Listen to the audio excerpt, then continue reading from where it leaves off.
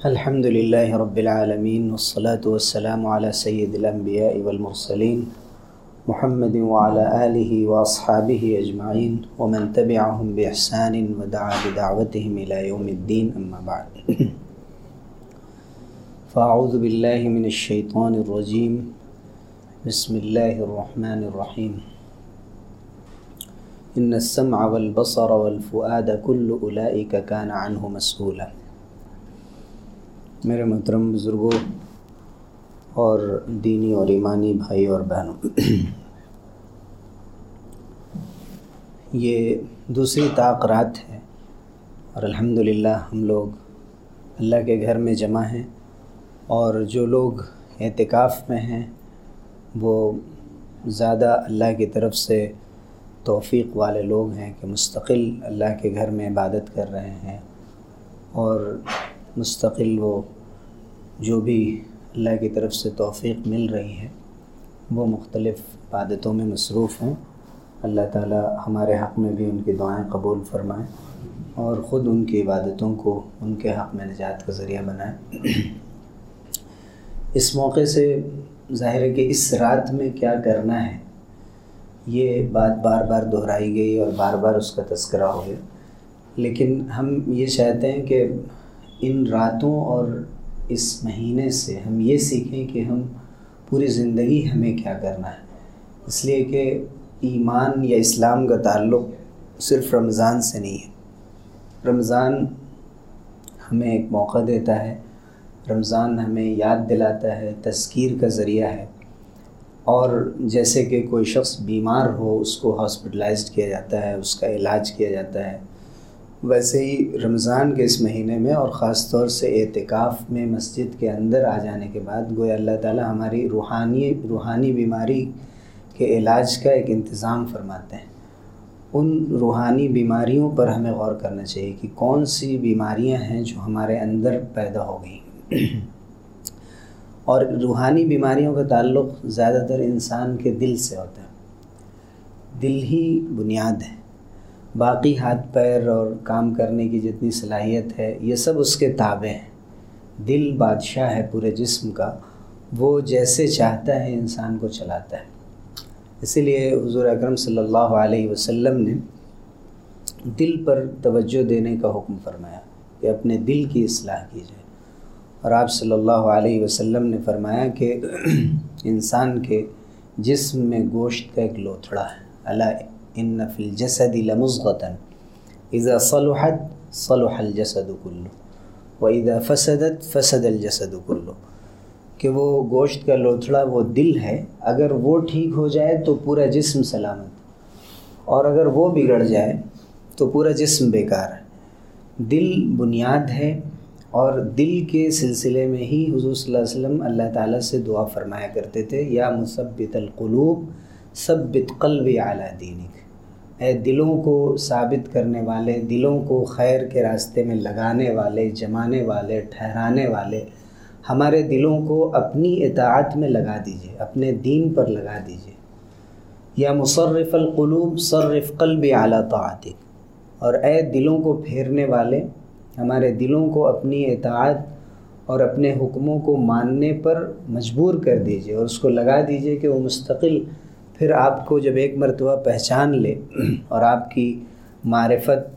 اور آپ کی محبت سے بھر جائے تو پھر کبھی اس سے خالی نہ ہو اور اس سے دور نہ جائے،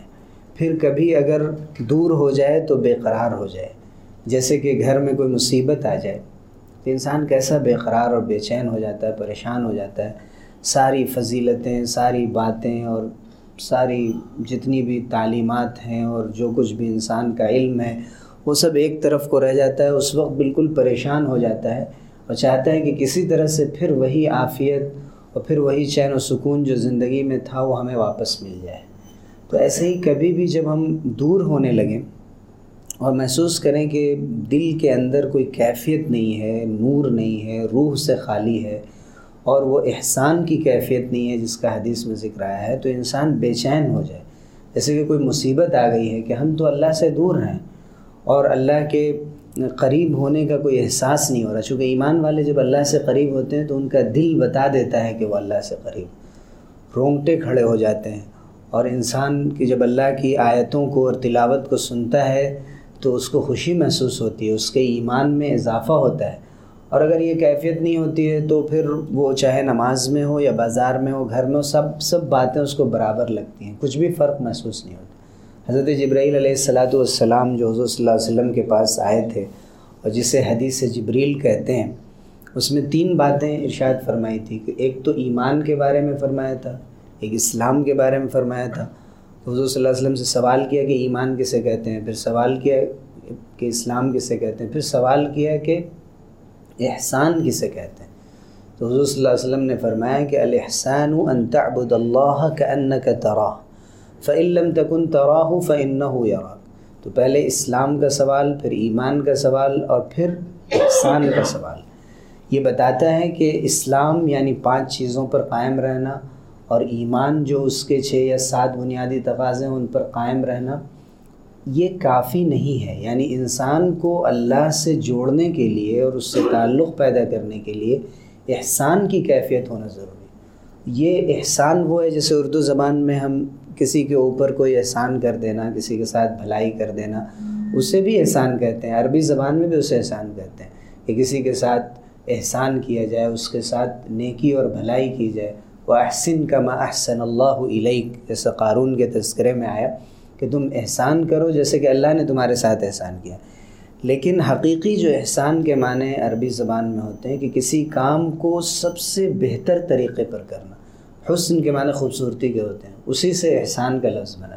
حضور صلی اللہ علیہ وسلم نے فرمایا کہ جو کام بھی کرو بہتر طریقے پر کرو۔ اگر تم جانور کو ذبح بھی کر رہے ہو تو اچھی طرح ذبح کرو، اپنی چھری کو پہلے سے تیز کر لو، اپنے ذبیحہ کو آرام پہنچاؤ، اس کو کند چھری سے اس کو ذبح کر کے تکلیف مت پہنچاؤ، اس لیے کہ تمہارے لیے اللہ نے بنایا ہے، لیکن اسے اس کے جسم میں جان کے باقی رہتے ہوئے اس کو تکلیف مت پہنچاؤ، ذبح کرنے میں دیر مت کرو۔ حضور اکرم صلی اللہ علیہ وسلم نے بار بار اس بات کی تعلیم دی کہ ہر کام کو بہتر سے بہتر طریقے پر۔ اسی طرح اتقان کا حکم دیا۔ اتقان بھی ایک لفظ استعمال ہوا، اس کے معنی پرفیکشن کے ہوتے ہیں کہ جو کام بھی کیا جائے بہت عمدگی کے ساتھ، خوبصورتی کے ساتھ اور سب سے بہتر طریقے پر کیا جائے۔ آپ نے دیکھا کہ چند لوگ قبر میں مردے کو اتار کر اور قبر برابر کر کے جیسے تیسے چلے آ رہے ہیں، تو حضور نے فرمایا کہ اس کو اچھی طرح برابر کر دو۔ اللہ تعالیٰ پسند فرماتا ہے کہ اذا عمل احدکم عملا ان یتقنہ، کہ اللہ تعالیٰ یہ بات پسند فرماتے ہیں کہ جب تم میں سے کوئی بھی کوئی عمل کرے، کوئی کام کرے تو اسے بہتر سے بہتر طریقے پر کرے، اسے اچھی طرح انجام دے۔ مومن کے کام میں کمی نہیں ہوتی، اسے بہتر طریقے پر اپنی صلاحیت کے مطابق وہ اچھا سے اچھا کرنے کی اس کو کوشش کرتا ہے۔ یہی حال اس کا سب سے بڑا درجہ احسان ہے کہ آدمی جب کام کرے۔ حضور صلی اللہ علیہ وسلم سے پوچھا حضرت جبرائیل علیہ السلام نے کہ احسان کسے کہتے ہیں؟ حضور صلی اللہ علیہ وسلم نے فرمایا ان تعبد اللہ کأنک تراہ، کہ تم اللہ کی بندگی اور عبادت کرو اس طرح، تھوڑا سا کم کر دیں گے، جیسے کہ تم اس کو دیکھ رہے ہو۔ اب یہ کیفیت پیدا ہونا کہ ہم اللہ کو دیکھ رہے ہیں، ظاہر ہے کہ یہ مقصد نہیں ہے کہ ہم اللہ کو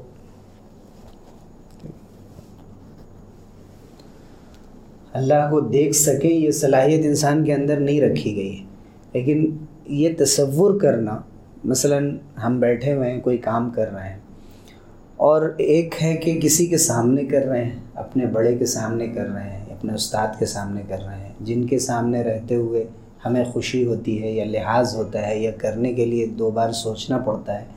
تو ہم اس طرح اس کام کو کریں کہ جیسے کوئی بڑا آدمی دیکھ رہا ہے تو کس طرح کرتے ہیں۔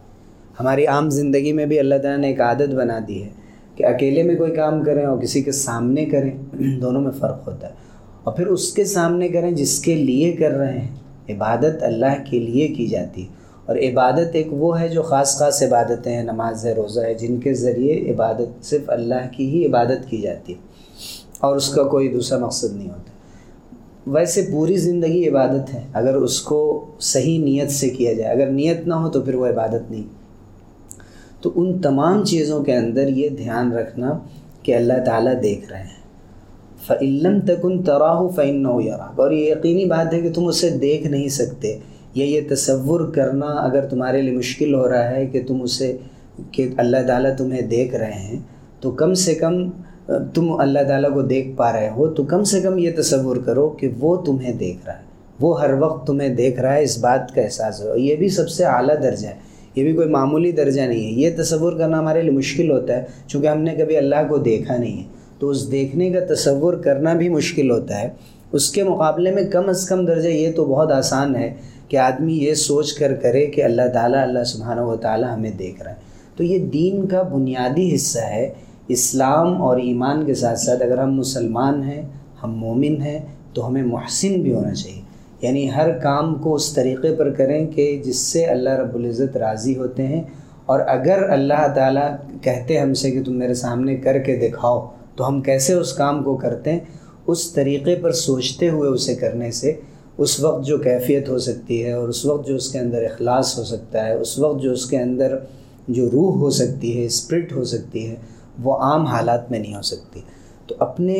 دل پر توجہ دینا، اس کی کیفیت پر دھیان رکھنا کہ ہم جو کام بھی کر رہے ہیں کس کے لیے کر رہے ہیں، کیوں کر رہے ہیں، اور اس سے ہمارے دل کو خوشی حاصل ہو رہی ہے یعنی، اور دل کی کیا کیفیت ہے، یہ انتہائی ضروری عمل ہے۔ اگر دل کی ہم اصلاح نہیں کر سکے تو کسی چیز کی اصلاح نہیں کر سکے۔ اور دل کو جس چیز سے نقصان پہنچتا ہے یا دل جن چیزوں پر آمادہ کرتا ہے، ان میں سب سے جو مشہور چیز ہے وہ ہے انسان کی خواہش، کہ وہ چاہتا ہے کہ انسان اپنی خواہش کے مطابق عمل کرے۔ قرآن نے کہا فرأیت من اتخذ الہہ ہواہ، کیا تم نے اس شخص کو نہیں دیکھا جس نے اپنی خواہش کو ہی اپنا بت بنا لیا ہے، وہ اسی کی عبادت کرتا ہے۔ دو جگہ یہ بات فرمائی گئی، جس طرف خواہش لے جائے اس طرف انسان جاتا ہے۔ حضور صلی اللہ علیہ وسلم نے ہلاک کرنے والے اعمال میں، تباہ کرنے والی چیزوں میں فرمایا ہون متبع۔ ہوا کے معنی ہوتے ہیں خواہش، ایسی خواہش کہ جس خواہش کو پورا کیا جائے، جب جو خواہش پوری ہو اس کو پورا کر لیا۔ جیسے جنت میں کہا جاتا ہے کہ وفیہا مشتہت انفسہم، کہ جنت میں وہ ساری چیزیں ہوں گی جو انسان کو خواہش ہوگی، جیسے ہی جو خواہش ہوگی انسان کو وہ چیز مل جائے گی۔ تو دنیا میں بھی انسان یہی چاہتا ہے جب جو خواہش ہو اسے پورا کرنا، کسی بھی قیمت پہ پورا کرنا۔ اور آج تو کہا جاتا ہے دنیا میں کہ بھائی کون سی چیز مشکل ہے، اگر آپ کے پاس پیسے ہیں تو دنیا میں کوئی چیز مشکل نہیں، کیا خواہش ہے آپ کی، کیا چاہتے ہیں، اور جس کے پاس جتنے پیسے ہیں اسی درجے کی خواہش پوری کر رہا ہے، اور وہ کم درجے پہ نہیں مانتا ہے کہ اس خواہش کو تو اب بہت نیچے کے لوگ کرنے لگے تو ہم اس سے اعلیٰ درجے کی کریں گے۔ اگر لوگ گھوڑ سواری کرنے لگے تو ہم شیر پر سوار ہوں گے اور شیر کے ساتھ سوئیں گے اور اس کے ساتھ زندگی گزاریں۔ لوگ کر رہے ہیں دنیا میں، اور اس سے بھی ان کی طبیعت، اس کو سکون نہیں ملتا ہے، تو کبھی اور کچھ ایسے کام کرتے ہیں جو بہت خطرناک قسم کے کام ہوتے ہیں اور ان کو کبھی بھی نقصان پہنچانے والے ہیں، لیکن انسان کے اندر کی خواہش ہے کہ ہمیں اسے کرتے رہنا۔ تو سب سے پہلی چیز جو خواہش ہے، اس خواہش کا تعلق پیٹ سے بھی ہوتا ہے، اور اس خواہش کا تعلق انسان کی عزت سے بھی ہوتا ہے، اس کے دامن اور اس کی شرمگاہ سے بھی ہوتا ہے۔ حضور صلی اللہ علیہ وسلم نے فرمایا کہ اگر کوئی یہ ذمہ داری لے لے کہ اس کے 2 جبڑوں کے درمیان اور 2 پیروں کے درمیان کی ذمہ داری لے لے تو میں اس کے لیے جنت کی ذمہ داری لیتا ہوں، یعنی وہ اپنی زبان کو قابو میں رکھ لے اور اپنی شرمگاہ کو، اپنی عزت کو قابو میں رکھ لے تو میں اس کے لیے جنت کی ضمانت لیتا ہوں۔ یہ چیز انسان کو برائی کی طرف لے جاتی ہے۔ اسی طرح پیٹ کی خواہش ہے، پیٹ کی خواہش حضور اکرم صلی اللہ علیہ وسلم نے فرمایا کہ ما ملأ ابن آدم وعاء شرا من بطنہ، کہ آدم کے کسی بیٹے نے پیٹ سے برے کسی برتن کو نہیں بھرا، یعنی سب سے خراب برتن جو ہے وہ پیٹ کا برتن ہے، اس لیے کہ اس کے لیے پھر انسان کچھ بھی کرتا ہے۔ حضور نے فرمایا کہ بحسب ابن آدم لقیمات یقمن صلبہ، کہ آدم کے بیٹے کو تو چند لقمے کافی ہیں جو اس کی پیٹھ کو سیدھا رکھ سکیں۔ فإن كان لا محالة، لیکن اگر اس سے زیادہ کھانا پڑے فثلث لطعامہ وثلث لشرابہ وثلث لنفسہ، تو 3 حصے پیٹ کے ہونے چاہیے، ایک کھانے کے لیے ہونا چاہیے، ایک پینے کے لیے ہونا چاہیے، اور ایک سانس لینے کے لیے ہونا چاہیے۔ یعنی ایسا آدمی نہ کھا لے، اس قدر آسودہ نہ ہو جائے کہ بالکل، اسی لیے حکمہ نے فرمایا ہے کہ جب آپ کو شدید خواہش ہو کھانے کی تب کھائیں، اور کھانے کو اس حالت میں چھوڑ دیں کہ ابھی خواہش باقی ہے، نہیں یہ کہ ذرا سا اور لے لیجئے، اور لوگ کہتے ہیں کہ نہیں خواہش نہیں ہے اب نہیں کھائیں، یہ میٹھا ہے اس کو تھوڑا سا کوئی مسئلہ نہیں، اس کے لیے کیا ضرورت ہے، پیٹ میں جگہ نہیں چاہیے اس، تو اس طرح انسان کھاتا رہتا ہے بغیر خواہش کے بھی، اور خواہش کے ساتھ تو کھاتا ہی ہے، مستقل کسی وقت بھی نہیں چاہتا ہے کہ اس کو بھوک کی حالت میں رہے یا اس کی کوئی کیفیت محسوس کر سکے، یہ چیز انسان کو غفلت میں ڈالتی۔ کچھ نہ کچھ انسان کے اندر بھوک کا حصہ باقی رہنا چاہیے، عبادت میں اس کو لذت ملتی ہے، وہ زیادہ کام کر سکتا ہے، ورنہ نیند آنے لگتی ہے، سستی محسوس ہونے لگتی ہے۔ ہم سمجھتے ہیں کہ زیادہ کھانے کی وجہ سے ہمارے اندر اور طاقت پیدا ہوگی، لیکن اس کی ایک حد ہے۔ اگر اس سے زیادہ کھا لیا جائے تو کبھی انسان کی صحت پر اثر پڑتا ہے، کبھی اس کی وجہ سے انسان کو غفلت ہو جاتی ہے، سستی ہونے لگتی ہے، اور پھر وہ کام جو اللہ تعالیٰ کرانا چاہتے ہیں وہ کام صحیح طریقے پر نہیں ہو پاتا۔ حضور اکرم صلی اللہ علیہ وسلم نے بار بار اس کی تربیت فرمایا کہ المؤمن یأکل فی معن واحد، مومن ایک آنت میں کھاتا ہے، والکافر یأکل فی سبعۃ امعاء، اور کافر 7 آنتوں میں کھاتا ہے۔ اس کا مطلب یہ ہے کہ مومن کم کھاتا ہے، یعنی ایک حد میں کھاتا ہے، کافر کچھ بھی نہیں محسوس کرتا ہے اس کو کہ کھانے کے بھی کچھ آداب ہیں، کچھ سوچنا ہے، کچھ لحاظ رکھنا ہے۔ حضور اکرم صلی اللہ علیہ وسلم نے فرمایا کہ طعام الواحد یکفی الاثنین، ایک آدمی کا کھانا 2 آدمی کے لیے کافی ہے، اور یہاں کئی لوگوں کا کھانا ایک آدمی کے لیے کافی ہو جاتا ہے کہ نہیں، یہ کسی کی گنجائش نہیں۔ فرمایا کہ ایک آدمی کا کھانا 2 آدمی کے لیے کافی ہے، 2 آدمی کا 3 آدمی کے لیے کافی ہے۔ اور دعوتوں میں ہم حساب بھی ایسے لگاتے ہیں کہ 350 لوگوں کا بن جائے تو 400 لوگوں کے لیے کافی ہو جائے گا، بڑی تعداد میں اگر ہو۔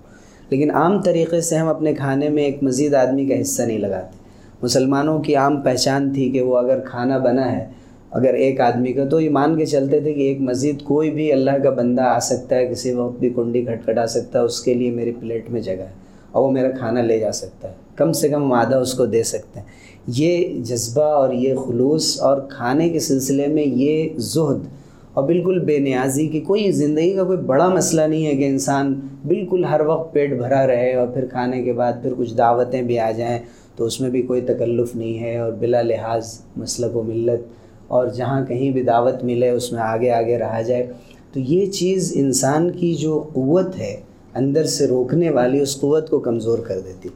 حضور اکرم صلی اللہ علیہ وسلم نے صحابہ کی بار بار اس بات پر تربیت فرمائی کہ کھانے میں بھی لحاظ رکھا جائے اور کھانے میں بھی ایک لمٹ رکھی جائے۔ اور جو حدیث ہم نے ابھی آپ کو ذکر کی، خود قرآن نے کہا کہ والذین کفروا یأکلون کما تأکل الانعام،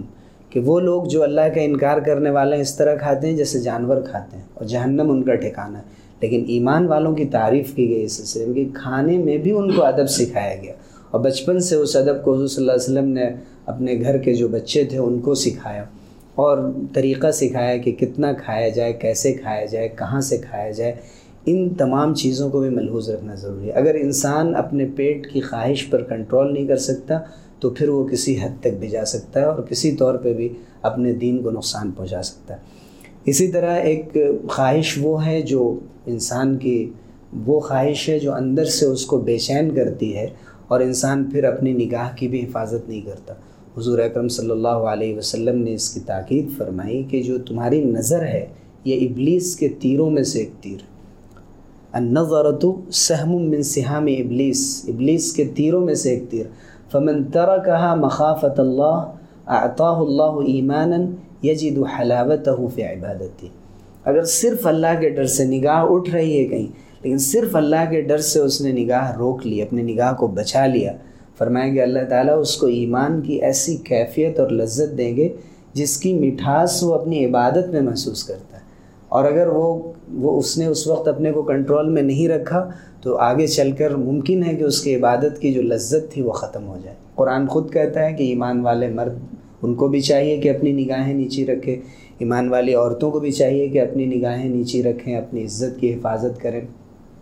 قرآن کہتا ہے یعلم خائنۃ الاعین وما تخفی الصدور، کہ اللہ تعالیٰ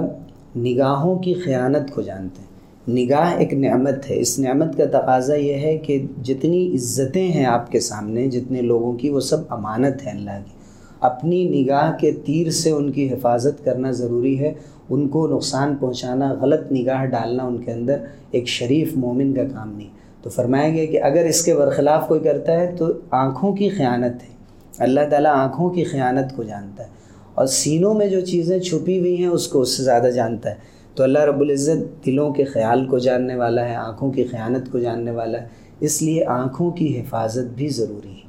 حضور اکرم صلی اللہ علیہ وسلم سے پوچھا گیا کہ اگر اچانک نظر پڑ جائے، جسے نظر الفجاءہ کہتے ہیں، تو کیا کریں؟ اچانک نظر پڑ جائے تو حضور نے فرمایا اصرف،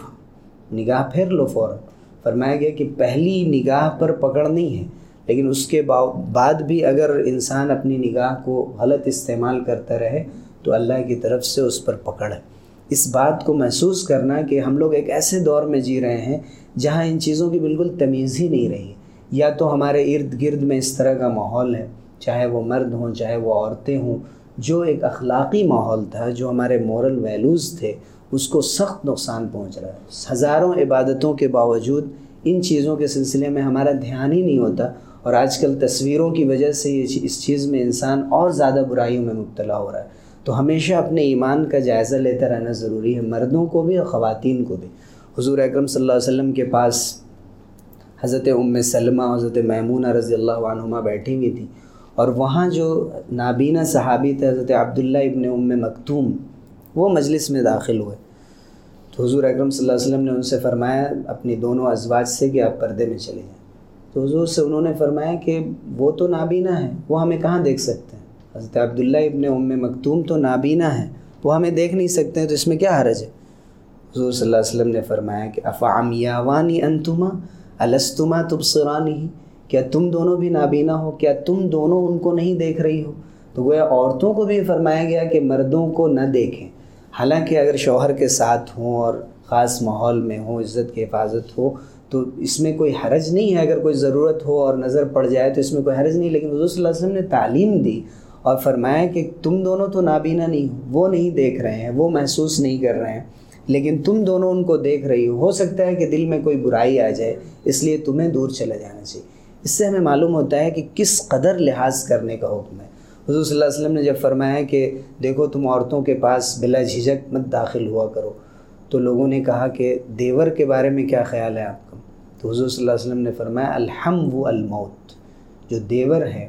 جو شوہر کا بھائی ہے، وہ موت ہے۔ یعنی حضور صلی اللہ علیہ وسلم نے فرمایا کہ اس کو ہلکا سمجھا جاتا ہے کہ جو رشتہ دار ہیں، دیور ہیں، جو کزنس ہیں، ان کے سلسلے میں سمجھا جاتا ہے کوئی بات ہی نہیں ہے۔ اپنے جن رشتہ داروں سے بھی شادی ہو سکتی ہے، ابھی ہو سکتی ہے یا بعد میں ہو سکتی ہے، ان تمام رشتہ داروں سے مرد و عورت کا اختلاط، ایک ساتھ مل جانا اور اس میں کوئی تمیز نہ رکھنا، یہ سخت نقصان پہنچانے والی چیز ہے، اور حضور صلی اللہ علیہ وسلم نے اس سے سخت منع فرمایا ہے۔ جہاں ایک ساتھ رہنا پڑتا ہے، ساری فیملیز ایک ساتھ رہتی ہیں اور کھانا ایک ساتھ سرو ہوتا ہے، وہاں بھی چاہیے کہ جن مردوں سے پردہ ہے ان سے پردے کے ساتھ کم سے کم ایسے لباس میں رہنا چاہیے ان کے سامنے جو بے تکلف لباس نہیں ہو، جن میں ہم اپنے غیر عام لوگوں کے، اجنبی لوگوں کے سامنے نہیں جاتے ہیں۔ یہ دیکھنے میں معمولی باتیں لگتی ہیں، لیکن ہماری کئی عبادتوں کو نقصان پہنچا دیتی ہیں اور ان کو خراب کر دیتی ہیں، ہم محسوس بھی نہیں کر پاتے، اور ہم سمجھتے ہیں کہ اس میں کیا حرج ہے، یہ تو ہمارے خاندان میں ہوتا چلا آیا ہے۔ اس سے بچنے کی ضرورت ہے۔ ہمیں دیکھنا یہ چاہیے کہ دین میں کیا ہے، دین میں جو بات اللہ کو پسند ہو اسے کرنے کی کوشش کرنا چاہیے، چاہے اس کے لیے جتنی بھی قربانی دینی پڑے۔ ایک آدمی گھر کا ماحول بدل سکتا ہے۔ اگر ایک آدمی فیصلہ کر لیتا ہے کہ ہمیں یہ معلوم ہوا ہے کہ پردے کا یہ حکم ہے اور اس حکم کے مطابق ہمیں رہنا ہے، اور اس کے مطابق تعلیم دے دیں، گھر میں ہدایت جاری کر دیں، انسٹرکشنز دے دیں کہ اس طرح سے ہمیں رہنا ہے، بے تکلف اس طرح رہنا کہ کچھ اندازہ بھی نہیں ہو رہا ہے کہ ہمارے کزنز بیٹھے ہوئے ہیں، دیور ہیں، دوسرے لوگ ہیں، ان کے سامنے بال کھلے ہوئے ہیں، اور کوئی دھیان بھی نہیں ہے کہ بال کھلے ہوئے ہیں اور اس کی وجہ سے اللہ تعالیٰ کی ناراضگی ہوتی ہے، اس لیے کہ بہت سے لوگ دنیا میں کرتے ہیں، لاپرواہی میں وہ وقت گزر گیا اور دھیان بھی نہیں رہا۔ تو یہ دیکھنے میں بظاہر چھوٹی باتیں معلوم ہوتی ہیں، اور ہم نہ ان کو پڑھتے ہیں نہ ان کے بارے میں زیادہ سنتے ہیں، اس لیے سمجھتے ہیں کہ ٹھیک ہے، اس میں کیا حرج ہے، نہ کوئی برائی ادھر سے ہے نہ ہماری طرف سے ہے، انشاءاللہ کوئی ایسی بات نہیں ہوگی۔ لیکن شیطان انسان سے کہہ کر اور بتا کر حملہ نہیں کرتا ہے، بلکہ کسی وقت بھی انسان کے دل کو پھیر دیتا ہے، اور اس کی وجہ سے ہم غلطی میں، برائی میں، بد اخلاقی میں، یا اپنی نگاہ کے ذریعے سے کسی غلط خیال میں پڑ جاتے ہیں۔ اس سے پہلے کے جو حدود شریعت نے رکھ دیے ہیں اس کے اندر ہمیں رہنے کی ضرورت ہے اور اس کا دھیان رکھنے کی ضرورت ہے۔ اسی طرح حضور اکرم صلی اللہ علیہ وسلم نے کچھ ایسی برائیوں کی طرف توجہ دلائی کہ جو ایمان کو نقصان پہنچانے والی ہیں، جیسے کہ حرص ہے۔ حرص کے معنی لالچ کے ہوتے ہیں۔ لالچ کا مطلب صرف یہ نہیں ہوتا ہے کہ کسی کو اگر کوئی چیز حاصل ہے تو ہم دیکھیں اور ہم یہ سوچیں کہ اس کو یہ چیز ملی ہوئی ہے تو ہمیں بھی یہ چیز مل جاتی، اور للچائی نگاہوں سے کسی کی کوئی چیز کو دیکھنا، بلکہ لالچ کے معنی اور حرص کے معنی یہ ہوتے ہیں کہ انسان کبھی بھی سیر نہ ہو، کچھ بھی مل جائے لیکن اس کے آگے کی پڑی رہے کہ اور مجھے مل جاتا، اور زیادہ مل جاتا۔ فرمایا گیا وَمَن يُوقَ شُحَّ نَفْسِهِ فَأُولَٰئِكَ هُمُ الْمُفْلِحُونَ، جو اپنے دل کے لالچ سے بچا لیا جائے، حرص سے بچا لیا جائے، وہی لوگ کامیاب ہیں۔ اور شح کا لفظ قرآن نے استعمال کیا۔ شح کے معنی حرص اور لالچ کے بھی ہوتے ہیں اور بخل اور کنجوسی کے بھی ہوتے ہیں۔ جس شخص کے اندر بھی لالچ اور حرص زیادہ ہوگی اس کے اندر بخل بھی ہوگا، اس کا ہاتھ کھلا ہوا نہیں ہوگا، وہ جلدی کسی کو دینے کو تیار نہیں ہوگا، چونکہ اس کے اندر تو خود ایسا اس کا دماغ ہے، اس کی سوچ ہے کہ کہیں سے ہمیں مل جائے زیادہ سے زیادہ، تو جو ہے وہ کہاں سے خرچ کرے گا۔ اسی لیے یہ فرق قرآن میں بھی دکھایا گیا ہے کہ جو لوگ خرچ کرنے والے ہیں، زکوٰۃ دینے والے ہیں، اللہ کے راستے میں انفاق کرنے والے ہیں، صدقہ دینے والے ہیں، ان کی سوچ الگ ہوتی ہے۔ وہ جو خرچ کرتے ہیں اس کو نہیں گنتے ہیں کہ اتنا کم ہو گیا ہے، لیکن جو لوگ سود کا معاملہ کرنے والے ہیں، سود کھانے والے ہیں، ان کو ایسا لگتا ہے جیسے کہ دیوانے ہوتے ہیں، یتخبطہ الشیطان من المس، اور جتنا بھی انہیں مل جائے انہیں کم نظر آتا ہے۔ تو یہ انسان کا فرق ہے، جب صدقہ کرتا ہے، دیتا ہے، تو اس کے اندر کی کیفیت دوسری ہوتی ہے، اور جب ناجائز لینے کی عادت ہوتی ہے تو اس کے اندر حرص پیدا ہو جاتا ہے۔ تو قرآن کا یہ لفظ ذہن میں رکھنا چاہیے اور اللہ سے دعا کرنی چاہیے کہ ہمیں شح سے بچائے۔ شح کے معنی ہوتے ہیں حرص، لالچ، اور اس کے ساتھ بخل اور کنجوسی۔ جہاں کہیں بھی لالچ ہوگی وہاں سخاوت نہیں ہوگی، وہاں ہاتھ رک جائیں گے، دل میں آئے گا کہ ہم خرچ کریں، لیکن اس کے باوجود یہ ہزار چیزیں سامنے آ جائیں گی کہ ہمیں یہ بھی ضرورت ہے، یہ بھی کرنا ہے، وہ بھی کرنا ہے، اور اس کے بعد انسان اس کے لیے آمادہ نہیں ہوگا۔ حرص میں نہ صرف یہ کہ مال آتا ہے، حرص میں زینت بھی ہے کہ ہم یہ چاہتے ہیں کہ بہتر سے بہتر کپڑے پہنیں، بہتر سے بہتر ہمارا گھر ہو، بہتر سے بہتر چیزیں۔ غلط نہیں ہے یہ، اللہ تعالیٰ پسند فرماتے ہیں کہ اللہ کی نعمتیں نظر آئیں، لیکن کبھی بھی کم پر کمپرومائز کرنے کو انسان تیار نہ ہو کہ نہیں ایسا کیسے ہو سکتا ہے، میں ایسے گھرانے کا ہوں، اتنا کھاتا پیتا گھرانے کا، ایسا مالدار، اور میرے جسم پہ اس کمپنی کا کپڑا یا جو برانڈڈ نہیں ہے اس کے علاوہ پر ہم کیسے راضی ہو جائیں، یہ کیسے ہو سکتا ہے، اور اپنے بال بچوں کے لیے بھی نہ پسند کرو، کبھی اتفاق سے اگر پہن لیا یا استعمال کر لی تو اس کو حقیر نظروں سے دیکھا یا یہ کیا کر لیا، یہ بھی مزاج ہو جاتا ہے بس اوقات۔ تو ہمیں یہ دیکھنا چاہیے ہمارا رشتہ جس اسلام اور دین سے ہے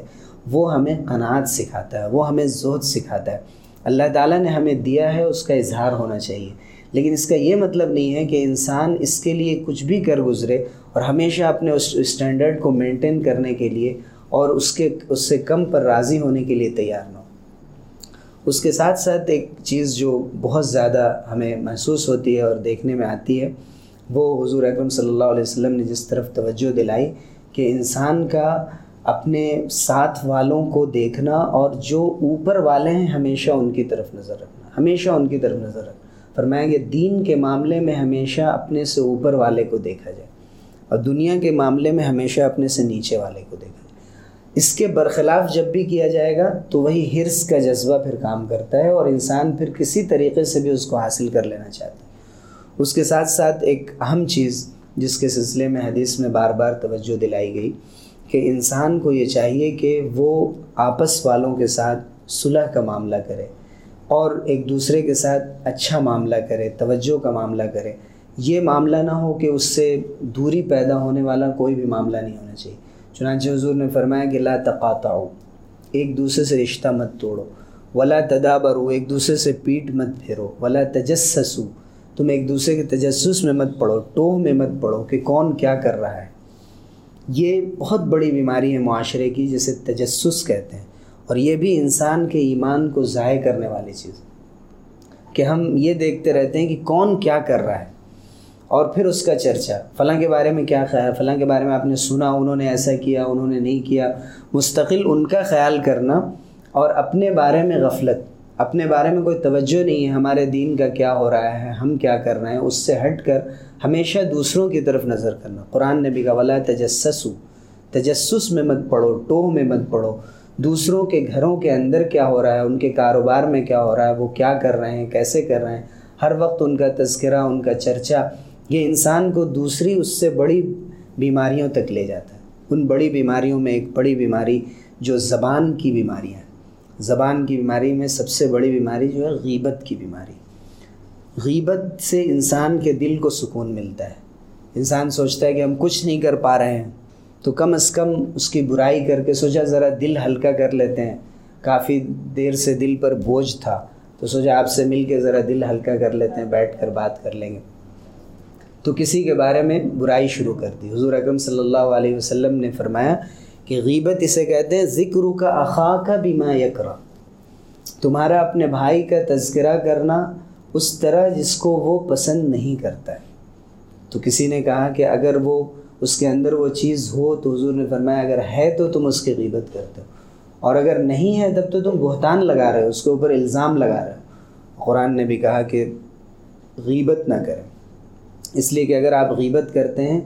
تو کیا یہ چاہتے ہیں کہ آپ اپنے مردار بھائی کا گوشت کھائیں؟ جیسے مردار بھائی کا گوشت کھانا، اور پھر بھائی کہا گیا، ایک تو مردار کا گوشت ہے، دوسرے مردار بھی اگر بھائی ہو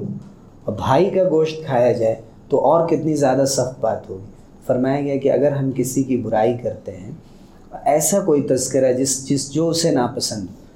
ضروری نہیں کہ ہم زبان سے کریں، کبھی اشارے سے برائی ہوتی ہے، آنکھوں کے اشارے سے ہوتی ہے، کبھی ہاتھ کے اشارے سے ہوتی ہے۔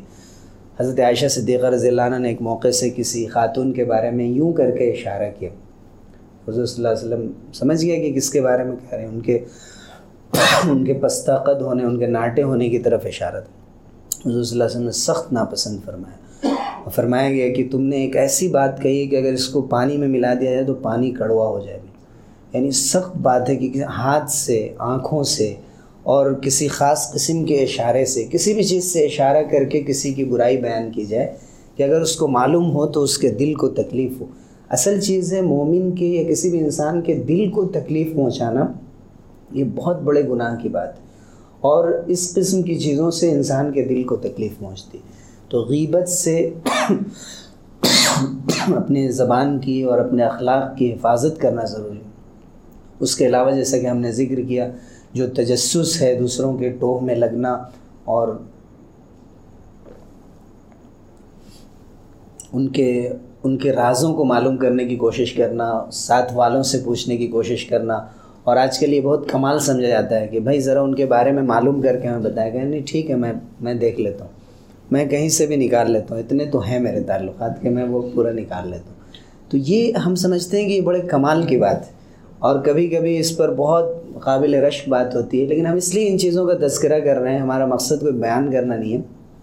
کہ ہم ان چیزوں کو سمجھیں ان مبارک ایام میں کہ ہم اتنا مجاہدہ، اتنی ریاضت، مسجد میں وقت گزار رہے ہیں، اتنا ذکر تسبیح سب کچھ کر رہے ہیں، اور پھر عید کے دن سے اگر ہم یہ سب چیزیں شروع کر دیں اور بالکل غافل ہو جائیں، ابھی بھی فون پہ کر لیتے ہوں گے، واٹس ایپ پہ کر لیتے ہوں گے، اعتکاف میں رہتے ہوئے بھی کبھی کبھی دوسروں کی برائی ہوتی رہتی اور اس طرف توجہ نہیں جاتی۔ ظاہر ہے کہ ایسی چیزیں ہو سکتی ہیں جو ہم معاشرے میں رہتے ہیں، لیکن دھیان آ جائے کہ یہ غلط کام ہو گیا ہم سے، اور فوراً توبہ کریں یا اس سے کہہ لیں کہ آپ ہمیں معاف کر دیجئے، کم سے کم درجے میں۔ استحلال مبہم کہا ہے فقہا نے، استحلال مبہم کے معنی ہوتے ہیں کہ آپ چلتے وقت کم سے کم یہ کہہ دیں کہ کہا سنا معاف کیجیے گا، تو اگلا آدمی کہے کہ آپ بھی معاف کیجیے گا، تو ہم اللہ سے امید رکھتے ہیں کم سے کم اللہ تعالیٰ معاف کر دیں۔ اس لیے کہ اگر صاف صاف ہم ان کو بیٹھا کے کہیں کہ ہم نے آپ کی 5 بار غیبت کی ہے، اور 5 بار آپ کے بارے میں نے یہ برائی کی ہے، اور 2-3 مرتبہ یہ بھی کہا ہے، آپ کے اوپر یہ الزام بھی لگایا ہے، فلاں بھی کیا، تو تب تو وہ 10 لوگوں کو اور بتائیں گے اس آدمی سے ہوشیار رہیے گا کہ ایک تو یہ تو برائی کرتے ہیں، اور اس کے بعد صاف صاف پھر ہم سے بیان بھی کر رہے ہیں۔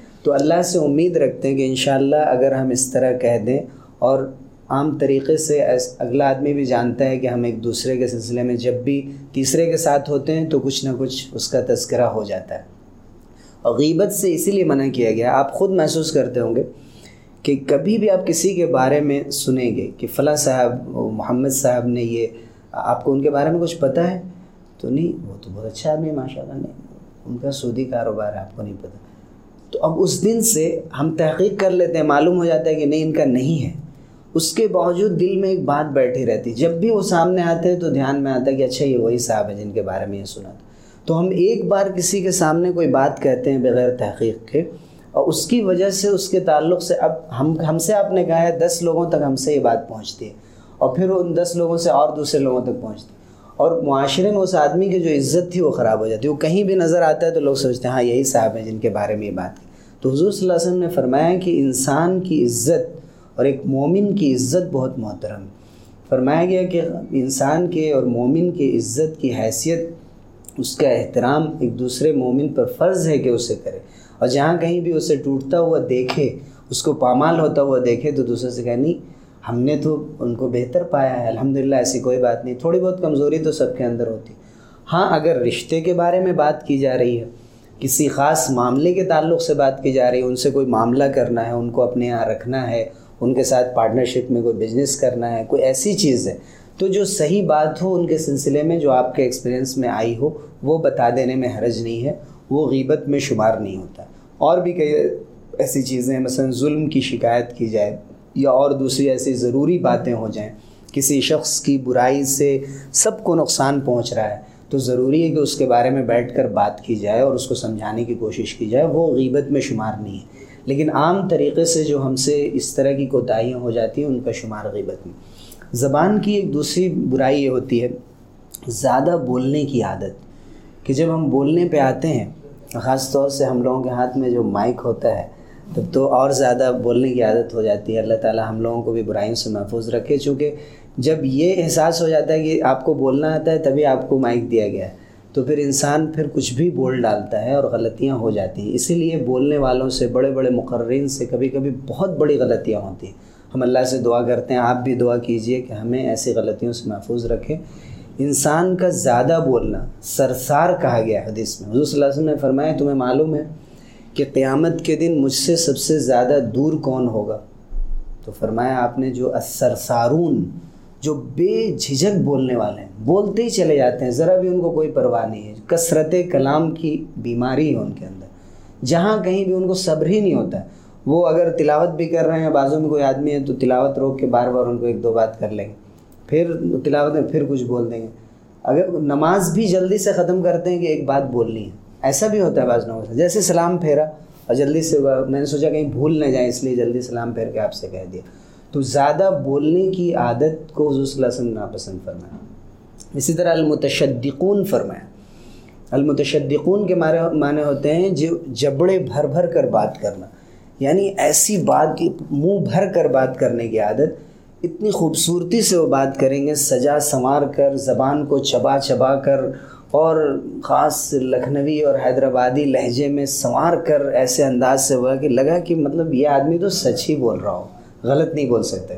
فرمایا وَمِنَ النَّاسِ مَن يُعْجِبُكَ قَوْلُهُ فِي الْحَيَاةِ الدُّنْيَا وَيُشْهِدُ اللَّهَ عَلَى مَا فِي قَلْبِهِ وَهُوَ أَلَدُّ الْخِصَامِ. بہت سے ایسے لوگ ہیں آپ کو اس کی بات بہت بھلی لگے گی، بہت اچھی لگے گی کہ دنیا کی زندگی کے سلسلے میں ان کا جو تجربہ ہے، ان کی بات چیت ہے، بولنے کی جو صلاحیت ہے، لیکن یہ شخص جب معاملے میں آئے گا تو سخت جھگڑالو قسم کا انسان ہوگا، سخت جھگڑا کرنے والا، ٹکرانے والا، فساد مچانے والا، لوگوں کو ایک دوسرے کے ساتھ منتشر کرنے والا، انتشار پھیلانے والا. فرمایا گیا کہ یہ چیز حضور اکرم صلی اللہ علیہ وسلم نے سخت ناپسند فرمائی کہ انسان زیادہ بولے، بے تکان بولے، جو منہ میں آئے وہ بولے، اور پھر بولتے ہوئے یہ بھی لحاظ نہ ہو کہ کوئی بے حیائی کی بات تو میری زبان سے نہیں نکل رہی. فرمایا گیا لیس المؤمن بالطعان ولا باللعان ولا بالفاحش ولا بالبذی، کہ مومن جو ہوتا ہے وہ لعن طعن کرنے والا نہیں ہوتا، کہ جب بھی منہ کھولا تو فلاں کے بارے میں کوئی نہ کوئی لعنت بھیجی اس پر، کہ فلاں فرقے کے لوگ تو ایسے ہیں، یا فلاں جماعت کے لوگ ایسے ہیں، یا کسی شخص کے بارے میں کوئی بات کہی،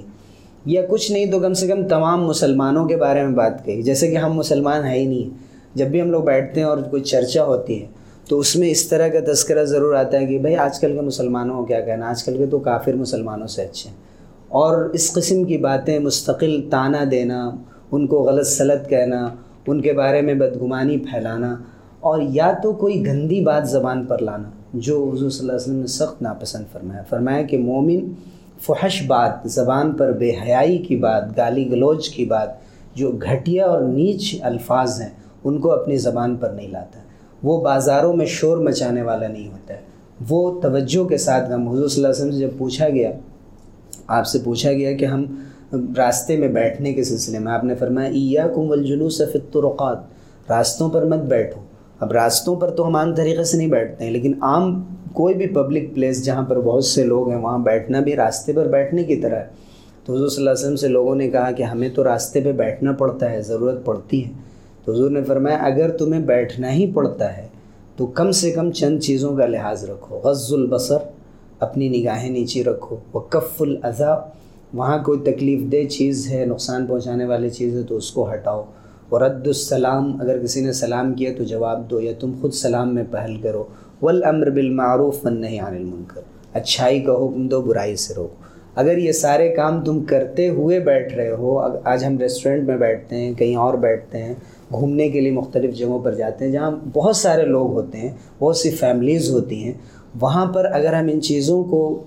مینٹین کر پاتے ہیں تو ہمیں زیادہ دیر تک رہنا چاہیے، ورنہ ایسی جگہوں پر بھی غفلت کے ساتھ وقت گزارنے سے بچنا چاہیے۔ حضور اکرم صلی اللہ علیہ وسلم نے زبان کی استعمال پر بار بار پابندی لگائی۔ صحابہ نے پوچھا کہ کیا زبان کے استعمال کی وجہ سے بھی انسان جہنم میں چلا جائے گا؟ حضور نے فرمایا کہ کیا تمہارا کیا خیال ہے، کیا جہنم میں منہ کے بل زبان کے علاوہ کوئی اور چیز لے جائے گی؟ یعنی یہ زبان انسان کو جہنم میں لے جانے کے لیے کافی کہ اس زبان سے ہم غیبت بھی کرتے ہیں، اس زبان سے لوگوں کو برا بھلا کہتے ہیں، اس زبان سے کسی کو عار دلا دیتے ہیں، کسی کی چغل خوری کر دیتے ہیں۔ فرمایا لا يدخل الجنت قطات، نمام، جو جا کر یہاں کی بات وہاں پہنچانے والا ہو، ذو الوجہین فرمایا گیا کہ جو دو چہرے والا ہو، جب آپ سے ملے گا تو آپ کا دوست لگے گا، اور پھر جب وہاں سے نکل کر دوسرے کے پاس جائے گا تو وہ ان کا دوست معلوم ہوگا، آپ کا دشمن ہو جائے گا۔ تو فرمایا گیا کہ انسان کو، ایک مومن کو ذو الوجہین بھی نہیں ہونا چاہیے، دو چہرے والا نہیں ہونا چاہیے، اس کا صاف ایک چہرہ ہو، وہ انصاف کی بات کرتا ہو، چاہے آپ کے ساتھ ہو یا ان کے ساتھ ہو۔ اگر وہ کہیں برائی سنتا ہے تو وہ دونوں کے سلسلے میں جو صحیح بات ہے وہ کہنے کا عادی ہو۔ زبان کے گناہوں میں ایک بہت بڑا گناہ مذاق کا بھی ہوتا ہے۔ مذاق حضور صلی اللہ علیہ وسلم نے خود بھی فرمایا، حضور نے فرمایا کہ لا يدخل الجنت عجوز، بوڑھی عورت جنت میں نہیں جائے گی۔ اب ایک بوڑھی عورت پریشان ہو گئی بالکل کہ یہ کیا بات ہوئی، تو حضور صلی اللہ علیہ وسلم نے سورہ واقعہ کی آیت پڑھی کہ انا انشأناہن انشاء فجعلناہن ابکارا، کہ جنت میں جب عورتیں جائیں گی یا مرد جائیں گے تو جوان ہونے کی حالت میں جائیں گے۔ اب ظاہر ہے بڑھاپے میں بھی اگر موت ہو رہی ہے تو جنت میں داخلے کے وقت وہ جوان ہوں گے، تو اس لیے آپ نے یہ بات فرمائی تھی، اور وہ بوڑھی عورت پریشان ہو گئی تھوڑی دیر کے لیے۔ یعنی حضور صلی اللہ علیہ وسلم جب بھی مذاق فرماتے تھے تو کبھی واقعے کے خلاف یا سچ بات کے خلاف کوئی بات نہیں ہوتی تھی۔ کسی کو پکارا آپ نے یا ذل اذنین، اے دو کان والے، ظاہر ہر آدمی دو کان والا ہے، اب تھوڑی دیر کے لیے لگے گا کہ یہ کیا کہہ رہے ہیں دو کان والے، لیکن بات غلط نہیں ہے، بالکل صحیح ہے اپنی جگہ پر۔ کسی نے اپنے شوہر کے بارے میں پوچھا تو حضور صلی اللہ علیہ وسلم نے فرمایا کہ تمہارے شوہر کی آنکھوں میں سفیدی ہے، تو یہ بات بالکل صحیح ہے، لیکن ان کو تھوڑی دیر کے لیے لگا کہ یہ کوئی عیب تو نہیں بتا رہے ہیں، وہ عیب نہیں بتا رہے تھے، صرف ایسے ہی آپ نے ایک چٹکی لینے کے لیے، ایک مزہ لینے کے لیے، یا مجلس کے اندر بے تکلفی پیدا کرنے کے لیے کہ ایسا نہ محسوس ہو کہ ہر وقت انسان بندھا ہوا ہے اور کوئی کھلا پن نہیں ہے، بات کرنے کی اجازت نہیں ہے، تو حضور اکرم صلی اللہ علیہ وسلم نے مختلف موقعوں پر ایک سے وعدہ کیا کہ تمہیں میں اونٹنی کے بچے پر سوار کروں گا۔ تو اس نے کہا یہ کیا بات ہوئی؟ تو حضور نے فرمایا کہ ہر اونٹنی کسی نہ کسی کی بچی ہوتی ہے اور ہر اونٹ کسی نہ کسی کا بچہ ہوتا ہے، میں تمہیں اونٹ پہ سوار کروں گا، میں وہی کہہ رہا ہوں، ایسا نہیں کہہ رہا ہوں کہ چھوٹے سے اونٹ پہ سوار کروں گا۔ تو حضور صلی اللہ علیہ وسلم نے مختلف موقعوں پر مزاح فرمایا اور جائز مزاح فرمایا۔ اس کے علاوہ بہت سی مثالیں حدیث کی کتابوں میں موجود ہیں، لیکن مذاق کی کثرت کی وجہ سے، یعنی مستقل مذاق کرتے رہنے کی وجہ سے، یہ بعض لوگ مشہور ہو جاتے ہیں اس میں، کہیں بھی ملے کسی پر بھی ہاتھ رکھ دیا اور کچھ بھی زبان سے کہہ دیا، اس میں کبھی کبھی انسان اعتدال سے آگے بڑھ جاتا ہے، کبھی اگلے آدمی کی وہ سچویشن نہیں ہوتی ہے، اس کی وہ کیفیت نہیں ہوتی ہے کہ آپ کی بات برداشت کر سکے۔ یہ وہ چیزیں ہوتی ہیں جہاں زبان کے تھوڑے غلط استعمال سے انسان اعتدال کی اور جائز حدود سے نکل کر ناجائز حدود میں چلا جاتا ہے۔ تو زبان کی حفاظت بھی دین کے، ایمان کے بنیادی تقاضوں میں شامل ہے، ہمیں زبان کی حفاظت کرنی چاہیے۔ فرمایا گیا المسلم من سلم المسلمون من لسانہ ویدہ، مسلمان وہ ہے کہ جس کی زبان اور اس کے ہاتھ سے تمام دوسرے مسلمان محفوظ رہیں۔ اور زبان کی حفاظت کا مطلب صرف زبان نہیں ہے،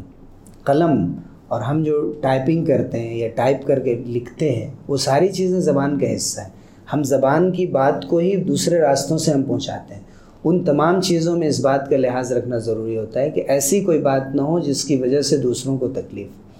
اس کے علاوہ ایک اہم چیز آپس کا فساد اور بگاڑ ہے. چھوٹی بات کی وجہ سے اگر کسی نے کوئی مذاق کر لیا، کوئی بات ہو ہی گئی، یا کسی موقع سے ہماری ویسی عزت ہمیں نہیں ملی جیسی ہم عزت چاہتے ہیں، اب دل میں ایسی برائی لے لینا کہ ہم اس کے رشتہ دار تھے، ان کے یہاں ہم فنکشن میں گئے، وہ ہمارے لیے کھڑے نہیں ہوئے، ہمارا ویسا اکرام نہیں کیا جیسے ہونا چاہیے، اب دوبارہ ان کے یہاں نہیں جاؤں گا. تو ان کو معلوم ہوا تو انہوں نے کہا میں کون سا جاتا ہوں، میں ان کا محتاج تو ہوں نہیں. اب یہ دونوں میں یہ فساد پیدا ہو جاتا ہے، بگاڑ پیدا ہو جاتا ہے. حالانکہ کوئی بات ہی نہیں تھی، وہ بہت مختصر بات تھی، اسے حل کیا جا سکتا تھا. لیکن انسان کے اندر کی جو انا ہے، جو کبر ہے، الکبر بطر الحق وغمط الناس. کبر کے معنی ہوتے ہیں کہ حق کو چھپا دینا اور لوگوں کو دبا دینا. یہ جو صحیح بات تھی، آپ سمجھ رہے ہیں کہ میری غلطی تھی یہاں پر، یا میں معاف کر سکتا تھا، لیکن اس کے باوجود یہ سوچنا کہ میں کیوں، وہ کیوں نہیں، یہ چیز انسان کو کبھی بھی معاف کرنے کی طرف نہیں لے جاتی ہے، بلکہ اپنی انا اور ہٹ دھرمی پر باقی رکھتی ہے. حضور صلی اللہ علیہ وسلم نے فرمایا کیا میں تمہیں بتاؤں کہ جو چیز تمہارے دین کو مونڈ دینے والی، جیسے بال مونڈ دیا جاتا ہے اس طرح، فرمایا کہ وہ بال مونڈنے والی چیز نہیں ہے، تمہارے دین کو مونڈ دینے والی چیز ہے. وہ کیا ہے؟ فساد ذات البین ہی الحالقہ. آپس کا جو فساد اور بگاڑ ہے، آپس کی دوریاں ہیں، اور خاص طور سے رشتہ داروں کی دوریاں ہیں. دوسروں کے ساتھ ہماری بہت اچھی بنتی ہے، لیکن رشتہ داروں سے دوری ہے. یہ رشتہ قیامت کے دن اللہ کے عرش کو تھام کر فریاد کرے گا کہ اے اللہ، اس نے مجھے کاٹا تھا اس لیے اس کو بھی کاٹی، میں نے جوڑنے کی کوشش کی تھی اس نے کاٹا. اے اللہ، جس نے مجھے جوڑا تھا اسے جوڑ دیجیے، اور جس نے مجھے کاٹا تھا اس کو کاٹ دیجیے. یہ کوئی معمولی بات نہیں. حضور صلی اللہ علیہ وسلم بار بار اس کی تاکید فرماتے تھے کہ دیکھو صلہ رحمی کرو، رشتے کا پاس و لحاظ رکھو.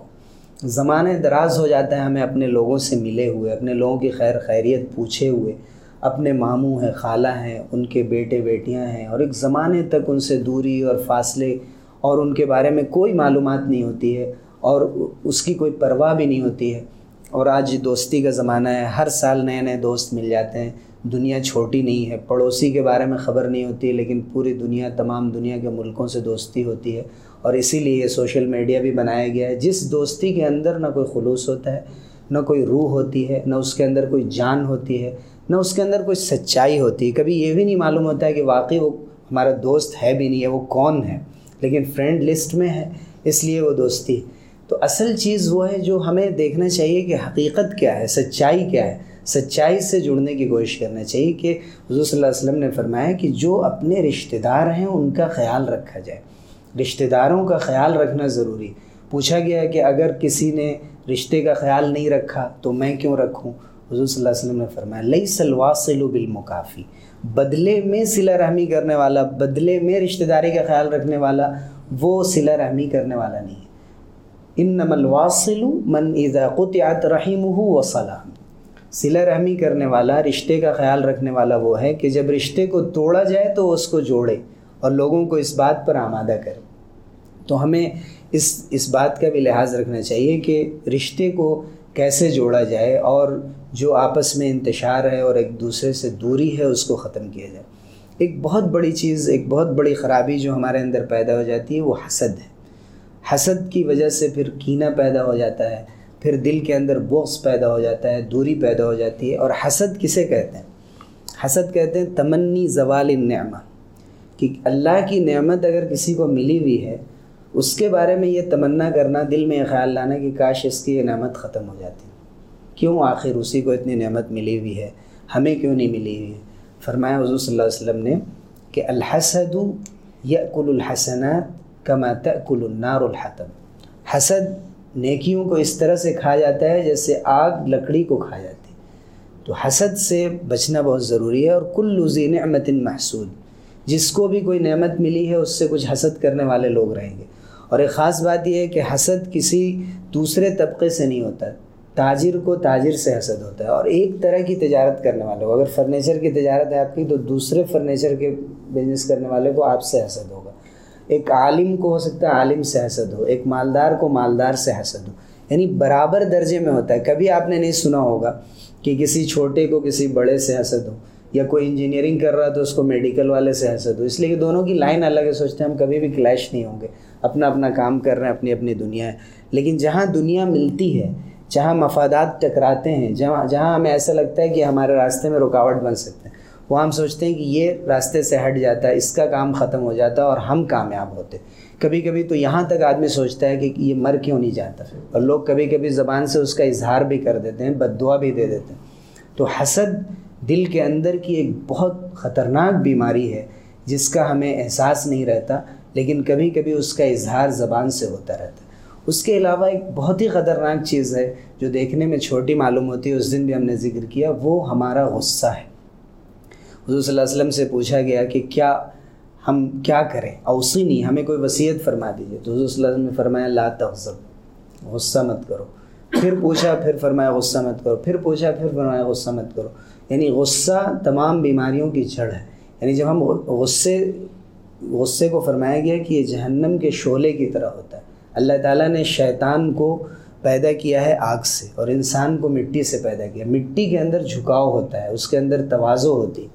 اور آگ کے اندر اٹھان ہوتی، وہ اوپر کی طرف بڑھتی. جو ہمیں غصہ آتا ہے تو اس وقت ہم شیطان کے شکار ہو جاتے ہیں. پھر اس وقت زبان سے کوئی بات بھی نکل سکتی ہے، کچھ بھی ہو سکتا ہے. فرمایا والکاظمین الغیظ، غصے کو پی جانے والے اصل تقوی اختیار کرنے والے لوگ. اور اس کے فوراً بعد فرمایا گیا والعافین عن الناس، اور لوگوں کو معاف کرنے والے.